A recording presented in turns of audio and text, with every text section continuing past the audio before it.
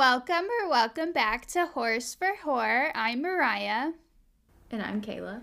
And it feels so good to be back. We kind of just dropped off the face of the earth with no message. But we're back. Sorry. We're releasing an episode. But we are going to be taking another break after this, meaning that, we're taking, the holiday break. So our next episode after this one won't be back until January 20th.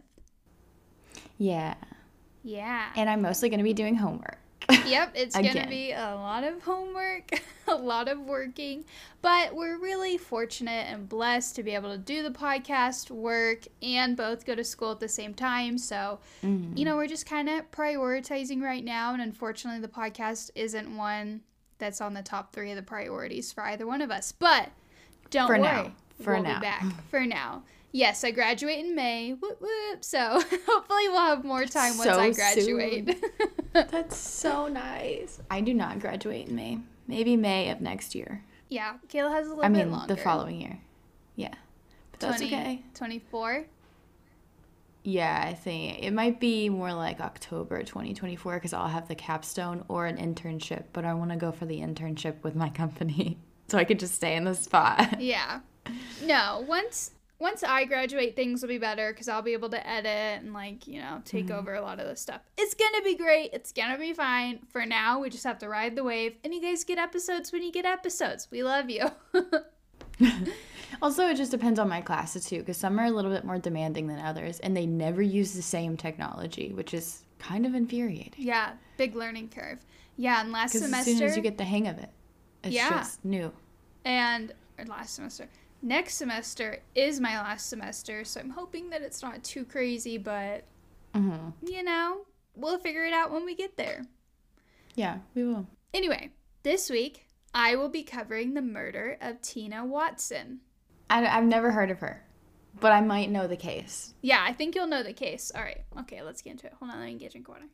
Christina May Thomas, who went by Tina, was born in West Germany on February 13th, 1977, before relocating to the U.S. while still a baby. In January 1980, Tina was legally adopted by her parents Tommy and Cindy Thomas. Also, the dad's name is Tommy Thomas. Kind of weird. I love him, though. It's no shade. His parents were like, yeah, let's just make this kid be bullied for his whole life. Doesn't he sound like a train? Tommy Thomas? Yeah. Also, is his name Thomas Thomas and he goes by Tommy? There's just so many questions with that name, but... That would just be ridiculous. That would be evil. We would have to hold a seance just to ask the parents what they thought, what they were thinking. What is this? The family lived in Walker County, Alabama, with Tina's younger sister before they eventually moved to Louisiana and then winding up in Birmingham, which is a super cute city that I love. Oh, yeah? Yeah. As a child, Tina was diagnosed with paroxysmal supraventricular tachycardia, also known as PSVT. And that's what we're going to call it. So what's that? Okay. So it's a heart condition that causes an abnormally fast heart rate rhythm accompanied by palpitations, lightheadedness, sweating, shortness of breath, yada, yada, yada. Okay. I don't like that. Unfortunately, the medications weren't helping Tina when she became an adult. So at the age of 24, she underwent what some sources call a minor surgery. But in my eyes, she's going in for heart surgery. So it's pretty major. But whatever, I'm not a surgeon, so... Well, on the Horse for Horror Surgeon podcast, it's a major surgery. Yeah. And according to Grey's Anatomy, that'd be a major surgery. Yeah, you're going to say it's minor, but you're cutting into my heart. I don't think so. Yeah. But everything went well during the surgery, and so by all accounts, she would be able to live a relatively normal life. So Tina went on to attend the University of Alabama at Birmingham, and that is where she first met David Gabriel Watson, who we're going to call Gabe. So according to Gabe, when he first saw Tina, he was completely smitten with her. Oh, and also I have photos on the drive that Kayla's going to be able to look at, but I'm also going to upload them to our Instagram for you guys to look at. So make sure you follow us. The link is in the show notes. So it gets kind of weird, though, because Gabe even admitted that he broke into the school's administration system to schedule himself in some of Tina's classes, which, like, it was cute when you said you were smitten with her, but it's not cute when you're, like, literally forcing yourself into her life. I don't think that's cute. Oliver also agrees it's not cute, if you heard that. It's kind of stalkerish. Don't like it. Yeah. Very creepy. There's a fine line between, oh my gosh, that's really adorable, and oh my gosh, that's really fucking creepy. Yeah. And like, oh, you might actually be kind of dangerous. So, when they first met, Tina was actually engaged to another man, but why did I say that? But Gabe still asked her out, and Tina said no. But just a short time. I don't like that. Yeah. Like, if he didn't know and he asked her out and then he realized, cool, but, like, she's engaged. She very obviously knows that she wants somebody else. Yeah, leave her the fuck alone. But yeah, Tina ended up saying no because allegedly her mother didn't approve of her fiance. Oh. Yeah. Okay. So he's out of the picture. It comes to New Year's Eve, and Tina and Gabe actually found each other at the same party, and Gabe asked her out again, and this time Tina said yes. So the two... I will bet you he thinks she said no because of him. Yeah, absolutely. And he thinks, oh, now I have a shot. And at this point, like, you know, we only have this one account that he asked her out, but I'm sure he just pestered her, and eventually she was like, I could love this guy. And then she loved him, by all accounts. I could love him if he stops harassing me. Like, the fuck? So Tina and Gabe officially started dating in January 2001. They both go on to graduate University of Alabama and begin their careers. So, as if we don't already hate Gabe, he goes on to work at his father's company, but he works as a bubble wrap salesman. Which, like... Love it. How do you sell bubble wrap? Doesn't it sell itself? Like, you know when you need bubble wrap. I'm not just, like, He's like, did you know that wrap. bubble wrap used to be made just for use as wallpaper? Did you know that? Don't you want to buy more of it? Like, how? Like, I don't keep spare bubble wrap on hand, so I'm just like, who are you? Obviously, like, he'd be selling it to companies, right? Whatever. Anyway.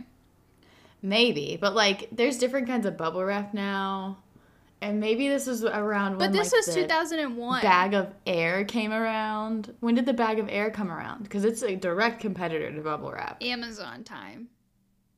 I don't know.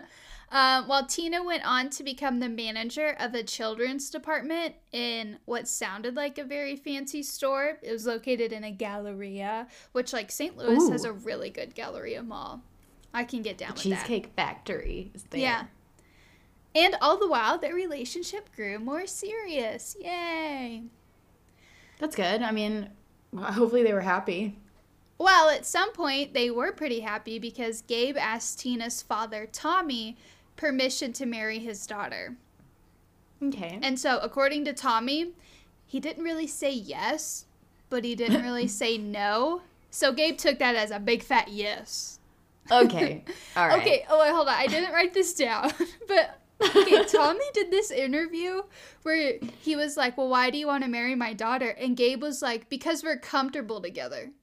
No. Okay. No, I'm sorry. If Steven was like, yeah, because we're comfortable together, I'd be like, not because you love me? Super romantic. Very good choice. Yeah. Thank you. Just like the low-level effort. Well, because I don't really have to try that hard. Yeah, we're just comfortable. No, honey. Like, the fuck? I hate Gabe, so I'm just going to drag him throughout this whole episode.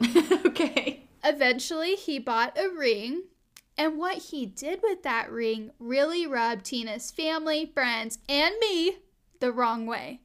He buys the ring, and one day Tina goes over to his house, and there's this bag from the jewelry store sitting on top of his TV. And again, this is 2001 time frame, so, like, it's not a flat screen TV. It has, like, the big fat back where you can, like, put shit on it. It's like the tube TV, yeah. Yeah.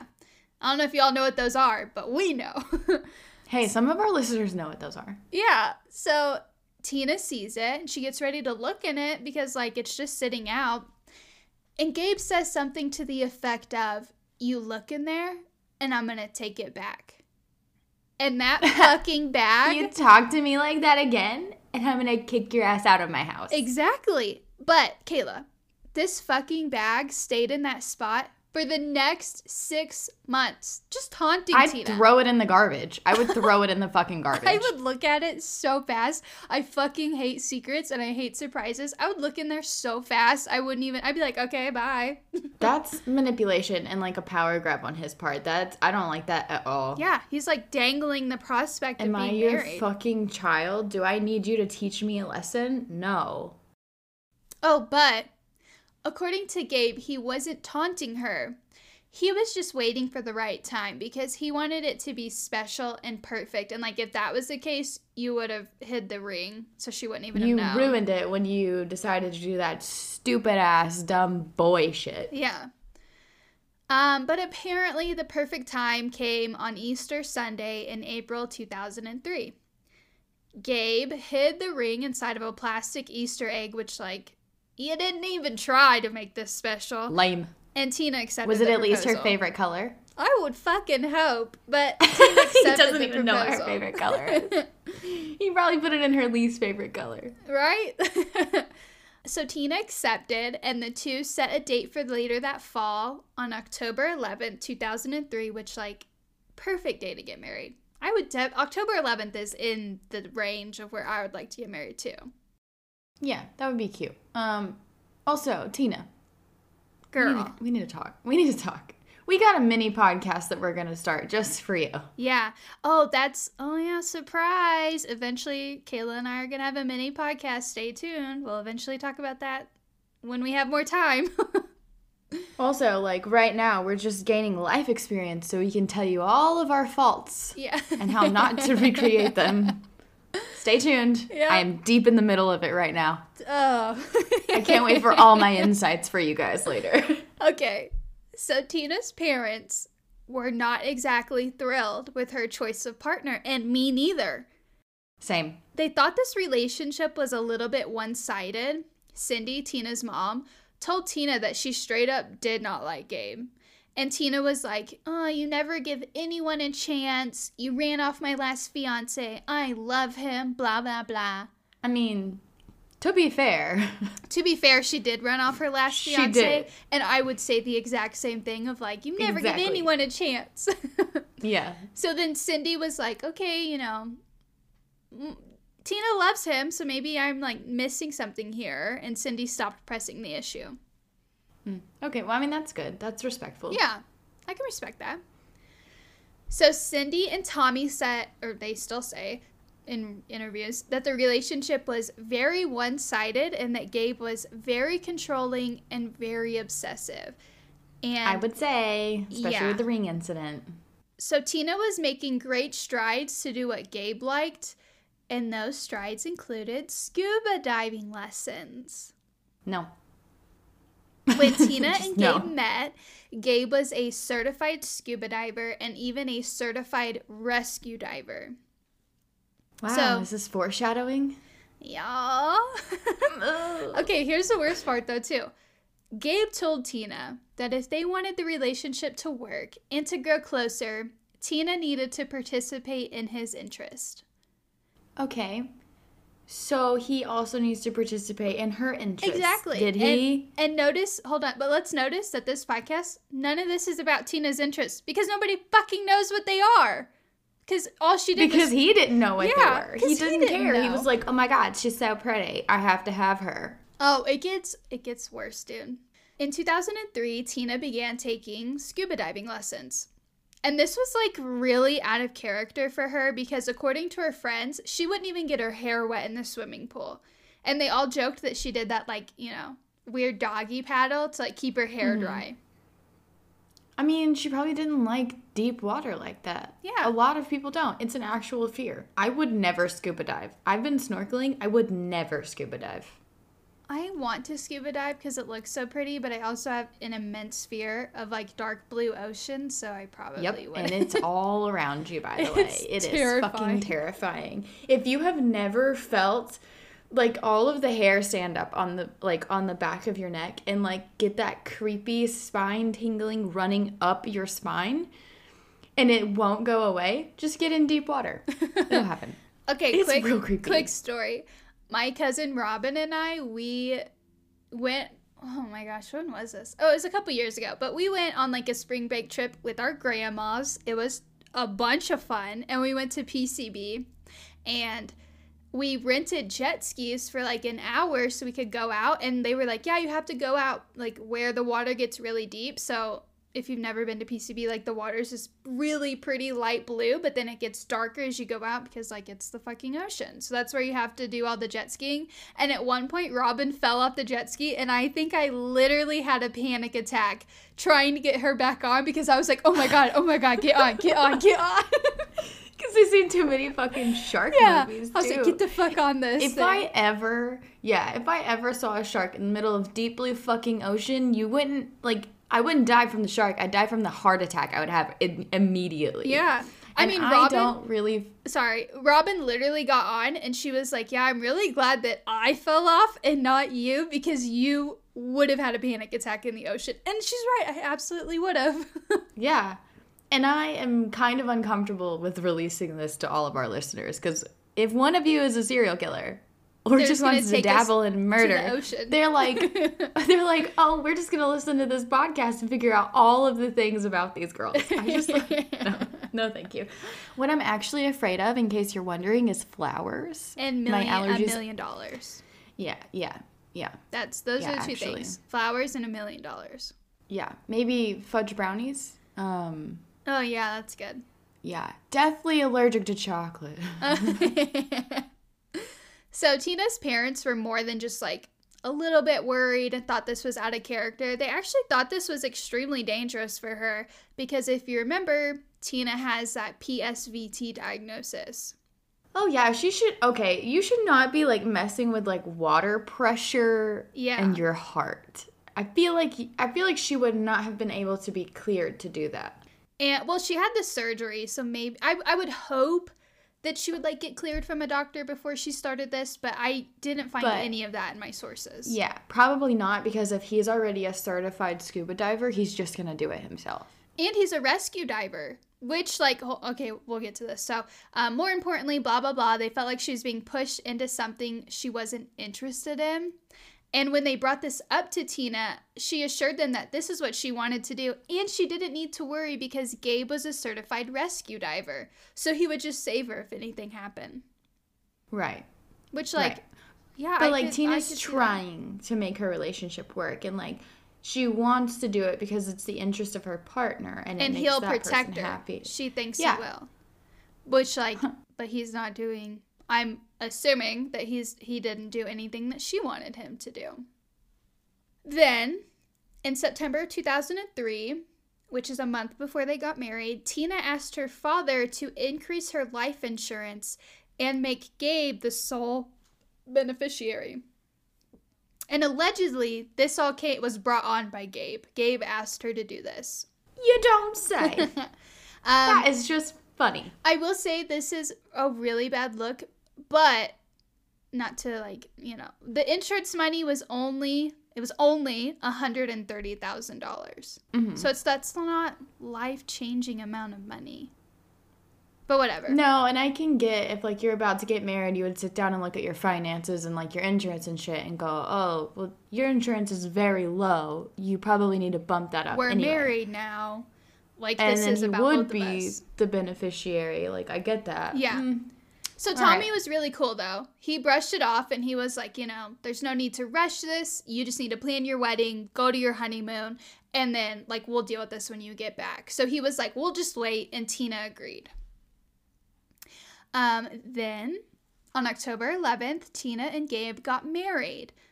According to her friends and family, she spent the entire day beaming, and she couldn't stop smiling. Her mother later described Tina as a, quote, girly girl, stating that she, quote, always, always, always, since she was a little itty-bitty girl, wanted a princess wedding. And during their photos that day, Tina kept telling her mother, quote, I'm a princess bride. Aww. Aww. I love it. But also, Disney did that to all of us. I also want to be a princess bride.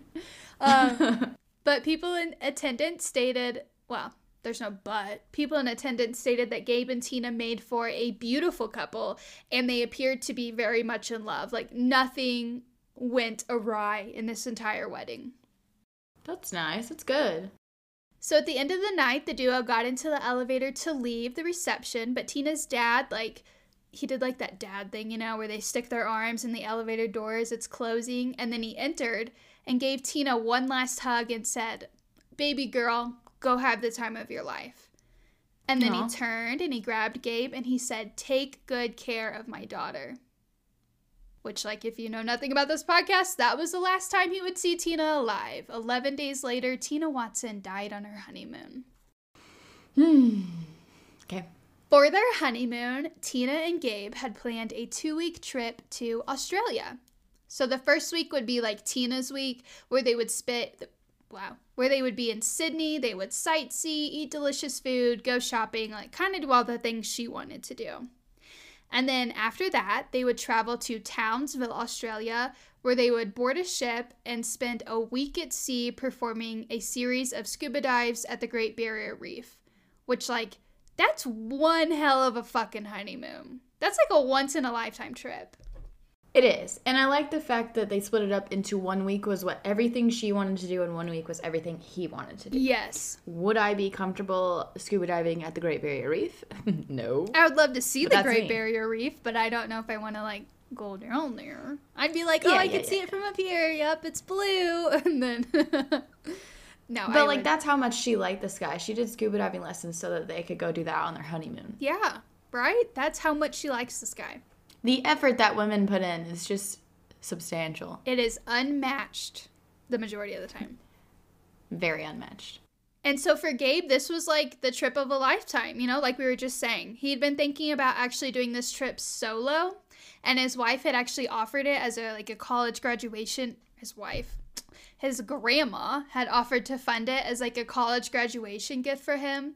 But now, like, everyone was saying that Gabe was excited to share this with his new wife, and that he was like, I don't have to do this solo. My wife is enjoying scuba diving. We get to do this together. We're super excited. That's good. I like that. The first leg of the trip went great. They left 2 days after the wedding, spent the days in Sydney, taking it all in. And then on October 21st, the two traveled to Townsville. So they arrived there at night. It was like 10 p.m. They boarded a ship called the Spoil Sport. And over the course of this last week, they had actually planned to complete 25 dives, averaging around 4 to 5 per day. Isn't that crazy? That's so much. Like, that doesn't sound fun. I'm just gonna say. No, it sounds chaotic and, like, way too much. And also you have to take into account the pressure and, like, the time you need to spend out of the water. 4 to 5 a day seems a lot for a regular person. Not to mention, she still has a heart condition. Yup. Around this time, Gabe had completed over 55 dives. So he's, like, well experienced. He knows how to dive. And Tina had only completed 5. No, she should not be doing this one. And also, she should not be doing that.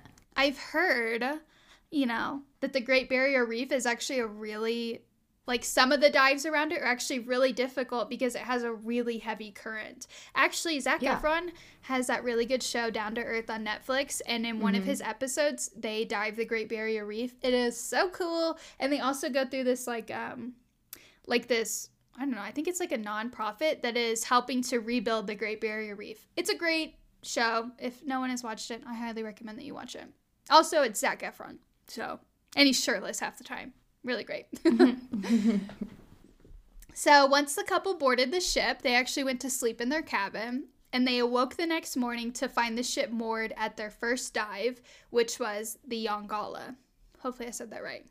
The SS Yongala is actually a passenger ship that sank in 1911, and every passenger aboard died. So since then, it has become kind of like a reef of its own, you know, corals growing all over it, fish live in it, and now it's become this super popular dive site right next to the Great Barrier Reef. That's really interesting, though, that, like, a tragedy like that can turn into something so beautiful. Yeah, and, like, sustain life in another way. So this dive is actually considered one of the more difficult dives planned for this week, but the dive masters had said, like, hey, you know, this is the only day that the weather is going to be decent for this dive, so we should really move it up. That morning, all the divers were briefed on what was going to happen, because it wasn't just Tina and Gabe. There were like other couples there, other people there that were on this excursion. Yeah. So the dive masters went over, the visibility, the current, and safety procedures should anything happen. And this dive actually follows a very set routine. So the divers are taken from the spoil sport onto a different, like, littler boat out to a buoy. And so from that buoy, the divers actually get in the water and they follow a chain, a permanent chain, from the buoy down to the bow of the SS Yongala. And then the divers let go of the chain and the current essentially floats you over the deck of the shipwreck. And you can take it all in, like the coral, the fish, everything. And it's just like the current is just drifting you, which like does sound really cool. The divers then float in the current to another buoy where a separate chain is attached, and then they follow that to the surface. So it's called like a drift dive after everything. I don't know. I've never scuba dived, so like if that's wrong, don't at me. But at this site, again, the current is really strong, so it requires you to be an experienced diver. And the company knows that, like the company that put all this together. So they have a company policy that each diver is questioned alone about their diving skills, and then depending on their answers, they're going to be offered like an orientation dive by the dive master to like get you ready for what's going to happen. But for some reason, this policy wasn't followed today. Gabe and Tina were actually questioned about their skill levels together, and then they were offered to have the orientation dive together. But Gabe was like, no, I'm good. I'm an experienced diver. I got this. Don't worry. I. The two didn't disclose that Tina, doesn't have very many dives, but also Tina had never dived in open water. She got her certification in a flooded quarry in Alabama, and Gabe himself had only completed a handful of open water dives. So they are not fucking ready for what's about to happen down there. Which, like, I don't fuck with that. So when people are confident and they're like, yeah, I can do it, I'm like, oh, I don't mess with, like, water shit. So. No. Or, like, ocean shit, I should say. I'll get on the lake and I'll, like, do some crazy stuff. But in the ocean, like, I'm not going to mess with this at all. No, because if that was me, I would be like, I'm not confident enough to do this dive. I at least want the orientation. Like, I went rock climbing the other day, and I've been rock climbing before, and I still did their orientation. Fuck yeah. Because I want to know what the heck is going on at your facility. Like, and also, I would hate to, like, get in the water and panic and not, like, it just makes so much more sense to, like, no matter what your skill level is, to do the orientation dive. Yeah, because, like, even if you didn't necessarily need it, it's a good refresher. So you can be like, oh, shit, yeah, that's what I got to do. Because when you're in the water, if you're panicking, like, unless you're just super experienced, you're going to forget shit. Unless you've just heard it, and then you're going to be like, oh, I just heard this. Yes, and it's just nice to always have a refresher. Like, you just should do the orientation dive. Okay. So a couple hours after the briefing, everyone is ready to go. Gabe and Tina put on their wetsuits, they strap on their tanks, and they enter the water with 4 other divers at this time. Couples? Or, like, some of the dive masters, too? Just, like, not the dive masters. Well, I'm sure, like, some dive masters, I would assume some were there, but it's just, like, other people that were on the trip. So, like, couples, could be, like, singles, whatever.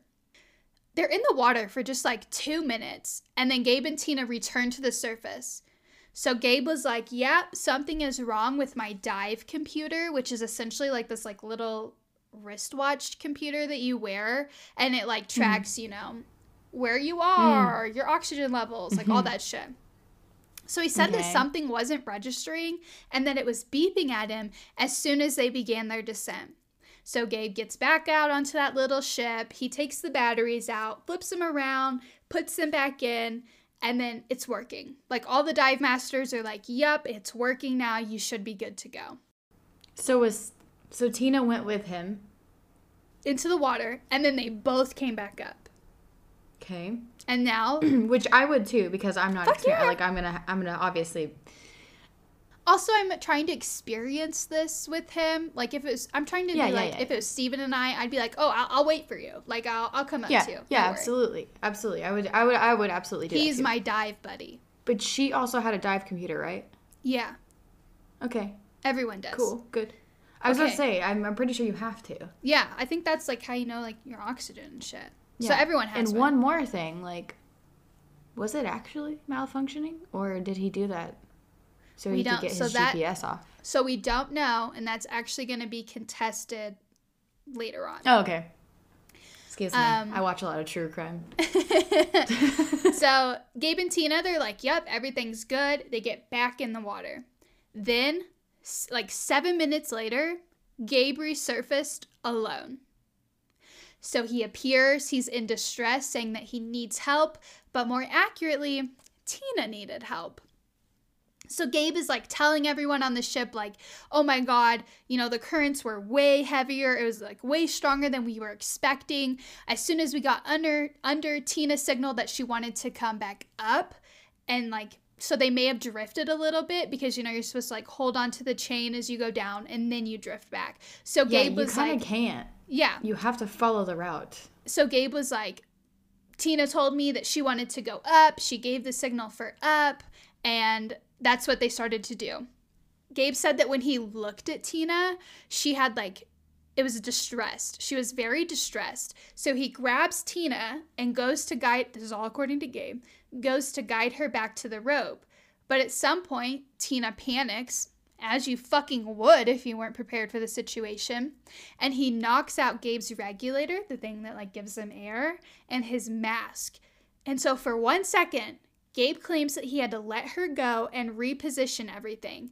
And by the time he could see again, Tina was meters below him and was sinking faster than he could get to her. So he decides to leave, and he returns to the surface. And he said that he came back to the surface so fast that he thought he ruptured his eardrum. How far down are they at that point? So I don't know how far down they were. They're like 7 minutes into the dive.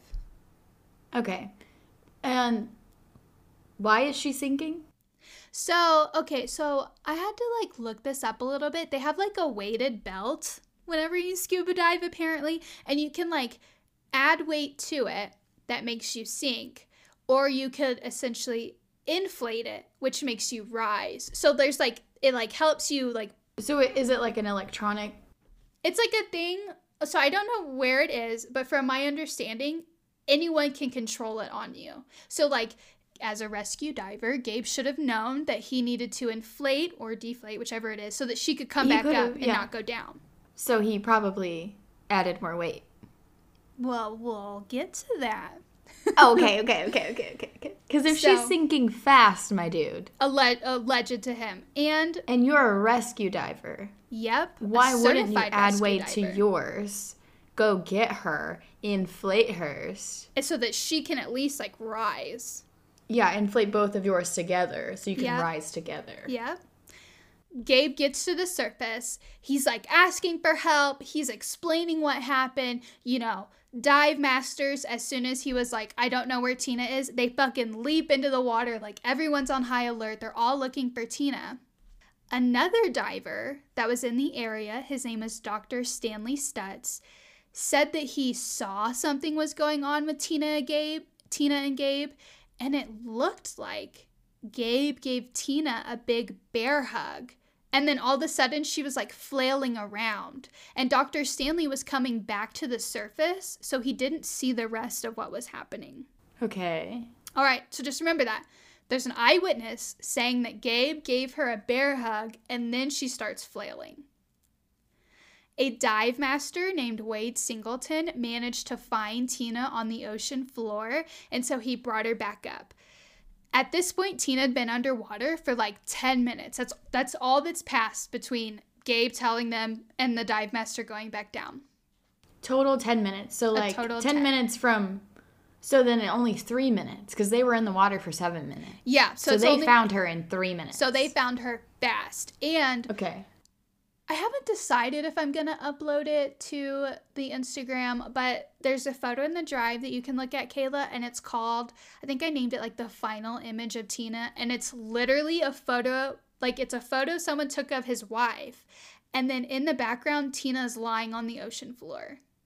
It's like really fucked up. Wait, so who is this a picture of? Wait, so who's the like guy? Random people. It's random people that were like on the dive and they were taking photos of each other and they captured Tina in the background. Holy shit, okay. In the area, there's like multiple dive boats because like multiple dives are going on all over the place. So Wade brought Tina back to the closest one, which was separate from the boat that Gabe was on.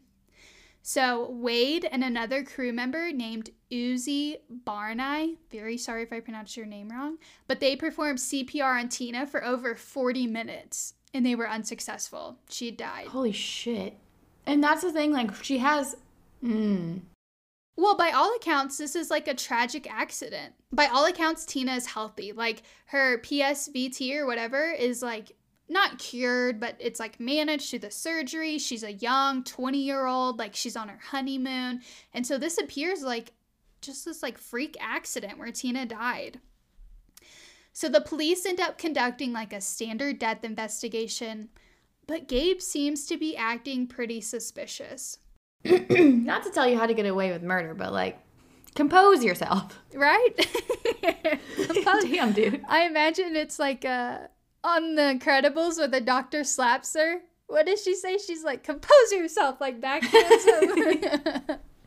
Like, get it together. If you're gonna have the balls to kill somebody, have the fucking common decency to try to get away with it. Yeah. Well, I think people like kill people and they don't understand like, oh my God, I just ended a fucking human being's life. So then they freak out. Okay, moving on.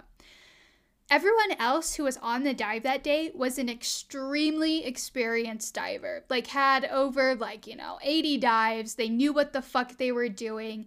And so then they questioned why Gabe, who knew that Tina had no open water diving experience and let alone like minimal diving experience, let Tina get in the water. And why didn't he tell the instructors? Which like, I'm conflicted on that because Tina's a grown woman, but also like, if Steven and I were in this situation, I wouldn't let Steven get in. I'd be like, nope, this is too much. Like, you shouldn't be on this dive. And you don't even have to say it in that manner. You can say, I want the orientation training. We should do it together. Because if they're questioning them together, then that's what I would do. I'd be like, no, let's just get it just in case. Yeah. It'll just be good. I would, so like, and that's the thing is like, before I even went, like I have to put myself in these situations. So I'm imagining I'm like signing up for this. And I would tell them, I would be like, hey, I'm with my spouse who has limited dive experience. Like I'm a pretty experienced diver, but he doesn't. So like I need to make sure that he's going to be okay no matter what because he's the love of my life. And so why didn't Gabe do that? Exactly. But like you've been planning this. So like why wouldn't, like if this was planned and I had no experience and that's the place I was going to, I'm the type of person who's going to do research on it. And if it's considered an experienced dive and I have to use the fucking current to get to my next location, I'm going to make sure I can swim against a fucking current and have enough experience to like save myself when I go down there. Exactly. And that I would be like ready for it. And also I would just like, I'm the kind of person that if I don't know something, I'm going to take advantage of like every free resource that there fucking is. I'm going to be like, orientation dive right now. I want a dive master with me. Like I'm ready for this, but like I'm going to need help because I'm not experienced and I'm being honest with you. Exactly. So it's just hard. It's hard. I hate it. I actually really hate this case. You chose it. I know. The police were like, hey, Gabe, you're a certified rescue diver. How can you make the grave mistake of leaving your dive buddy behind? So apparently in the dive world, this is like a big thing. Like you don't leave your dive buddy behind. And they even have like alternative air sources. So like everyone had like an extra on them. So should something happen to their buddy, they could like give their air to their buddy and still breathe themselves. That's what I thought was so weird. Like, why would he leave her? And especially if he's a rescue diver. Yeah, like certified. I can't stress that enough. Someone certified that man to rescue people. But and I also don't understand, how is he a certified rescue diver if he's barely been in open water? Yeah, how can you certify someone with that? You gonna rescue me from the fucking pool, my guy? Right? Because I don't need it. Thank you. But in that picture of her, like, laying on the ocean floor, very obviously, they're all down on the ocean floor, or at least, like, a couple meters from it. So why wouldn't he go get her? Why would he go all the way back to the top? It doesn't make sense. And I think that's the problem with this story, is that it doesn't make sense why that was your first reaction, unless you're just like, so here's another thing, and we'll get into like what we think at the end, but like, what if this dude is just a dumbass who like thinks that he's super confident? No, like seriously, like what if he's just like, I'm super confident, I have the certification, I can do this. And we know people like this. Then he fucking freaked out. Yeah, and then he couldn't do it, and someone died because of this. Like, that's the problem with people that are like, I can do anything. Like, no, you fucking can't. It seems like toxic masculinity to me. Like, just do the fucking work to back up your confidence level. Like, but I think you're right. I think it's like a toxic masculinity thing where he's like, I don't need it. I've dived. I'm a certified rescue diver. I don't need your fucking orientation. I'm going to take care of my wife. And then he didn't. Over the next couple of hours following Tina's death, Gabe was obviously questioned by the police. And he, keeps telling the same story, that he grabbed her, she was flailing, he had to let go of her, and then she was just like floating beneath him, or sinking beneath him. But according to the investigators, Gabe's story kept changing slightly, and I'm not sure like how slightly, but apparently he gave 16 different accounts of what happened that day. Hello? Yeah, and I don't know if it's like, we were going and then all of a sudden she knocked it off. Oh, wait, just kidding. It just fell off. Like, I don't know what the varying accounts are. So weird. So the investigators then confiscated Gabe's dive computer, and his account did not match what the computer revealed. Most significantly, the computer recorded the amount of time it took for Gabe to surface when he was trying to get help for Tina. And so, while Gabe told everyone that he came back to the surface as fast as he could, even thinking he ruptured his eardrums, the computer revealed that he ascended at a leisurely rate. So he was just kind of like, nee, nee, nee, nee, nee. Which, like, okay, what if the leisurely rate, because he was in conditions he wasn't familiar with, what if the leisurely rate was as fast as he could go? Like, I don't know. It's just like I can see every side from this, so it's really hard. I can too. So wait, what's this shipwreck called again? The SS Yongala. I want to see how far down it is, because like if it's not that far down to the ocean floor, then you could theoretically ascend faster than what you should or what is recommended and still be okay. Oh wow, more than 10,000 divers visit the site every year. It's 361 feet long, meaning that it's one of the largest, most intact shipwrecks. That's really cool. I don't see how far down it is. The SS Yongala sits at a depth of approximately 33 meters. It's quite a distance down. It's about 100 feet down. Okay, so I think this is my limited knowledge of scuba diving, you can theoretically snorkel down to 50 feet. Because don't people like free dive down to that? Down to about 50 feet. And then after that, that's where the pressure starts like really fucking with you and you need a dive suit. So, I mean. And also like, he's not as experienced as he thinks he is. He's never been, like, he doesn't go in open water. The current is super strong. So, like, really, though, like, what if the leisurely rate is as fast as he could go? But also, I'm like, yeah, fuck you, guy. Whatever. No, and I get that. We could give him the benefit of the doubt on this because, like, I'm not fucking with the bends. Like, I'm not. And I'm sure he wouldn't either. So, like, he probably went up as fast as he thought he could go, which, as for as experienced as you need to be for this dive, would be considered a leisurely rate. Which is why, at the same time, you should have just gone to get your wife. Mm-hmm. Like, that's all I'm saying. That's what I would have done. So the day after Tina died, a forensic autopsy was performed and there were signs of air embolism, and the coroner marked her death or her cause of death as drowning, but noted that there's very little water in her lungs. Okay, what's an air embolism? I knew you were going to ask that. I didn't look it up. Let me look it up. A blockage of blood supply caused by air bubbles in the blood vessel or the heart. So it's just the bends, right? Is it? So she had like air in her blood. Lung, okay, it can be caused by air introduced into circulation during a surgical procedure, lung overexpansion injury, decompression, and a few other causes. Okay, decompression. Probably because she like went down so fast, I would imagine, right? Yeah, that's probably what killed her. That is what killed her. That's according to her cause of death was marked as drowning. But when Tina's family was informed of her death, they were obviously devastated, but they were also adamant that this was no mistake. Mm-hmm. And so they pressed Australian authorities to launch a formal investigation against Gabe, because they believed that he'd murdered Tina and he'd been planning it the whole time. Probably. In the meantime, while all that's happening behind the scenes, Gabe and Tina's body returned stateside where a funeral's planned. According to Tina's friends and family, Gabe acted really strange at her funeral.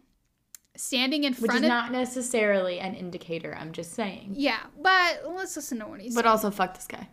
So, he was standing in front of the open casket, because there was an open casket funeral, and Gabe allegedly turned to her friends and said, quote, "At least her breasts look perky," end quote. I will slap the shit out of you, you stupid fucking bitch. I probably would have punched him in the head. No, go fuck yourself. I would have. I hate that shit.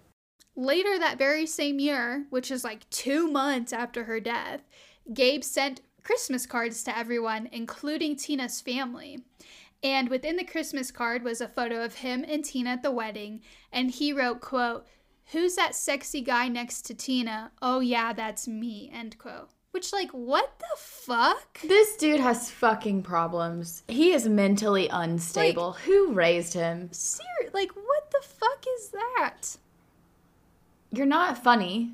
No, it's not funny at all. Idiot. It's horrible. Yeah, it's fucking stupid. And then there's this whole situation with the gravesite. Where Tina was going to be laid to rest was this whole argument between Tina's family and Gabe. So her family had a family cemetery that they buried everyone, and that's where they wanted her to be. But Gabe wanted her to actually be laid to rest at another site. Okay, no offense, but you were married for 11 days. I know. Ultimately, Gabe got to choose because they were legally married, but like you said, they were married for 2 seconds. That shouldn't fucking count. Yeah. So Tina's laid to rest where Gabe wanted, but every time her parents would come and they would put flowers and trinkets and, just things on her grave to remember her by, they would disappear. Eventually her family even started bolting them down and securing them with chains, and yet someone would still take them. So finally her parents were like, what the fuck? They go to the police. The police are like, yeah, we'll set up a hidden camera. Let's see what's going on. See, I would have skipped the police. I would have just set up my own hidden camera. I know, yeah. But this is 2001. Her parents are old, so The camera, or I guess it's 2003. 2003 or 4. Yeah. 3 or 4, yeah. So the camera captures Gabe using bolt cutters to tear down the flowers and trinkets that were left on Tina's grave. So the family's obviously what the fuck, Gabe? And he said that the items they were leaving were gaudy and tacky, and that Tina would not have liked them. So he was actually on Tina's side in all of this. Oh, bro, I'm sure you know exactly what she would have liked. Who does that? That's so you know what she would have liked? Not being murdered. Yeah, being alive. She probably didn't even like scuba diving. But anyway. Probably didn't. Definitely doesn't now. Yeah. Oh, that was morbid. Sorry. So Tina's parents keep pushing Australia for a formal investigation, and in 2007, Australian authorities agreed. That's a long time. Could they have had a second autopsy in the States? Yeah, maybe like a private one, I would bet. I probably would have done that. I didn't see anything about it. But in November 2007, a coronial inquiry was held, which is basically like the US's coroner inquest. So the coroner looked at a number of issues. Gabe was Tina's dive buddy, yet he didn't inflate her buoyancy control device or remove her weight belt. So those are the things. That's what I said. He didn't share his alternative air source with her. They also noted that when Tina was brought to the surface, her regulator, the thing that gives you air, was still in her mouth, and her tank had like over half a tank of air, and no faults were tested. Her equipment was tested, and no faults were found. So everything was working fine. Yeah, I'm just wondering what he did to her air supply. Well, during the inquest, the prosecutor submitted evidence that contradicted Gabe's story, notably by the dive computer. They believed that Gabe turned off Tina's regulator to stopped the air from coming, held her under the water until she was unconscious, and then turned the air back on and let her sink before he came back to the surface himself. This would also be in line with Dr. Stanley's account of the big bear hug. Yeah, I agree. Yeah. In all my expertise, I agree. Well, I'm on the edge. We'll get to it. So in November of 2008, Gabe Watson was formally charged with the murder of Tina Watson in Australia. In June 2009, after resisting extradition, Gabe was eventually brought to Australia and was put on trial. It was argued that Gabe, he was an experienced diver. He was a certified rescue diver, yet he let his wife fall to the ocean floor without attempting to save her. The prosecutors argued that the motive was insurance money, which, if you remember, Tina asked her father to up the payment and make Gabe the beneficiary. Did he know that they hadn't changed it yet? I don't know about that. But eventually, Gabe winded up taking a plea deal and pled guilty to manslaughter, essentially stating that Tina died due to his negligence, but that he never intended for her to die. Which, I could see it both ways, right? I think that this dude is just a dumbass who thought that he would be able to do this, and he wasn't able to do it, and his wife died because neither one of them were prepared after he had told her, we're going to be good. Yeah, no, I can see that. But at the same time, if he pled out to manslaughter? Manslaughter, yeah. Or involuntary manslaughter. If I was adamant that it was due to negligence, I would have gone for involuntary. Tried involuntary, yeah. But maybe that wasn't on the table. At his trial, Gabe was sentenced to 4.5 years in prison, Australian prison specifically, but he ended up serving just 12 months. At the conclusion of his prison sentence in 2010, Gabe was deported to the U.S. and immediately arrested on murder charges. Ooh, got him. So the prosecutors claimed that Gabe had plotted to kill his wife in Alabama, and therefore he should serve prison time in the U.S. Okay. The trial officially... How did they determine that? Well, because that was their honeymoon, and also I think the insurance money being adjusted in the U.S. was their sign. Oh, right, because they lived in Birmingham. Okay. So the trial officially started on February 13th, 2012, which was Tina's 35th birthday. However, due to a lack of evidence, Alabama judge Tommy Nail actually acquitted Gabe of Tina's murder. So Gabe is a free man. He remarried a woman named Kim Lewis, who, if you look on the drive, kind of looks like Tina, which is kind of weird. Is she still alive? Yep. So, they're still married. She's still alive, and she stayed by his side the entire time, and they now live together in Alabama. And I think that this case is best wrapped up by the words of Tommy Thomas, Tina's father, who actually died. He passed away recently from cancer, but he stated, quote, "All the fun in our lives has been taken away by the death of this angel ripped from our family. I am just a father who loves his daughter very much, who has fought to get to the truth about what happened to his firstborn daughter, and who wants justice and peace for her little girl and for the family and so many close friends that loved her and will continue to love her for eternity. And that is the tragic death of Tina Watson. Wow. I don't like... Tina is very pretty. Her dad looks very kind. And the new wife is actually really pretty too. But does look a lot like Tina. That's what I'm saying. They look alike. Like, he definitely has that, like, blonde, petite woman type because they look alike. I hope that she's okay. And, like, again, it's just... This was a hard case for me because when I started it, I was like, this fucker murdered her. And I hate Gabe. So, like, I'm going to say that. I hate Gabe. So I was like, yep, he murdered her. And then you go through it and you're like, this dude is just a fucking dumbass. Like, he genuinely, I believe that manslaughter was appropriate. I think he should have served all 4.5 years in an Australian prison and then also served time in the US. Like, I would agree with that. But I think that it was legit manslaughter and that he was stupid and thought that he could do this. Yeah, I mean, I could see that. What do you think? I'm not convinced that he murdered her, like you said. If he did, then I'm scared for the new wife. But then again, they've been together a long time. And he probably would have killed someone else by now if he was a serial killer. Is that like... I don't know. I think you're right. He's probably just an idiot. I know that people kill other people for, like, very low amounts of money. Like, we've covered episodes on here where they kill each other for, like, 10 grand. But I mean, look at my last one. Yeah, Sarah Stern. But, like, 130,000 isn't life-changing. Like, that's not going to change your life.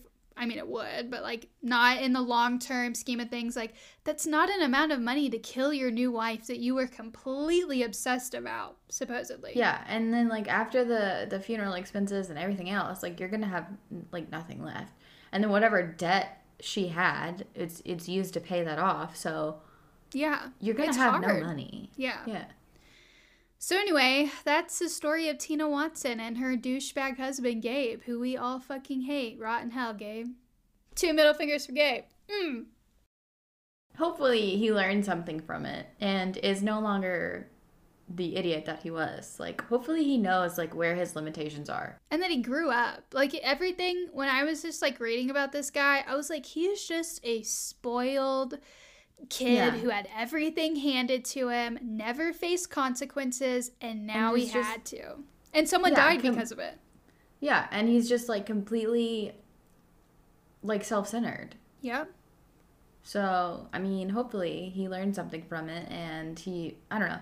Just, let me say that knowing your limitations and setting boundaries for yourself and other people is not weak, like a lot of it's actually it's a really big strength. To say, I know myself. I know what I'm good and bad at, and I'm bad at this. Yeah. We need to rewrite how people think in this world. Because I get so tired of self-centered people who make these inappropriate fucking jokes because they think it's funny because it's what they were taught growing up. Like, it's not funny, it's just disgusting. Speaking the truth, amen. But yeah, that's our case this week. We love all of you. We hope you have a great holiday season. Again, we're taking a break. We're not going to be back till the 20th of January. Pray for us because Kayla and I still have to get through finals and get through a whole nother start of a semester. I have so much homework to do because I also am planning to go to Puerto Rico for a few days. And it's like fun. Right at the end of like where all my homework is due. So I have to get it done early. Yeah, that's hard. But yeah, we'll see you guys in January. Bye. Bye.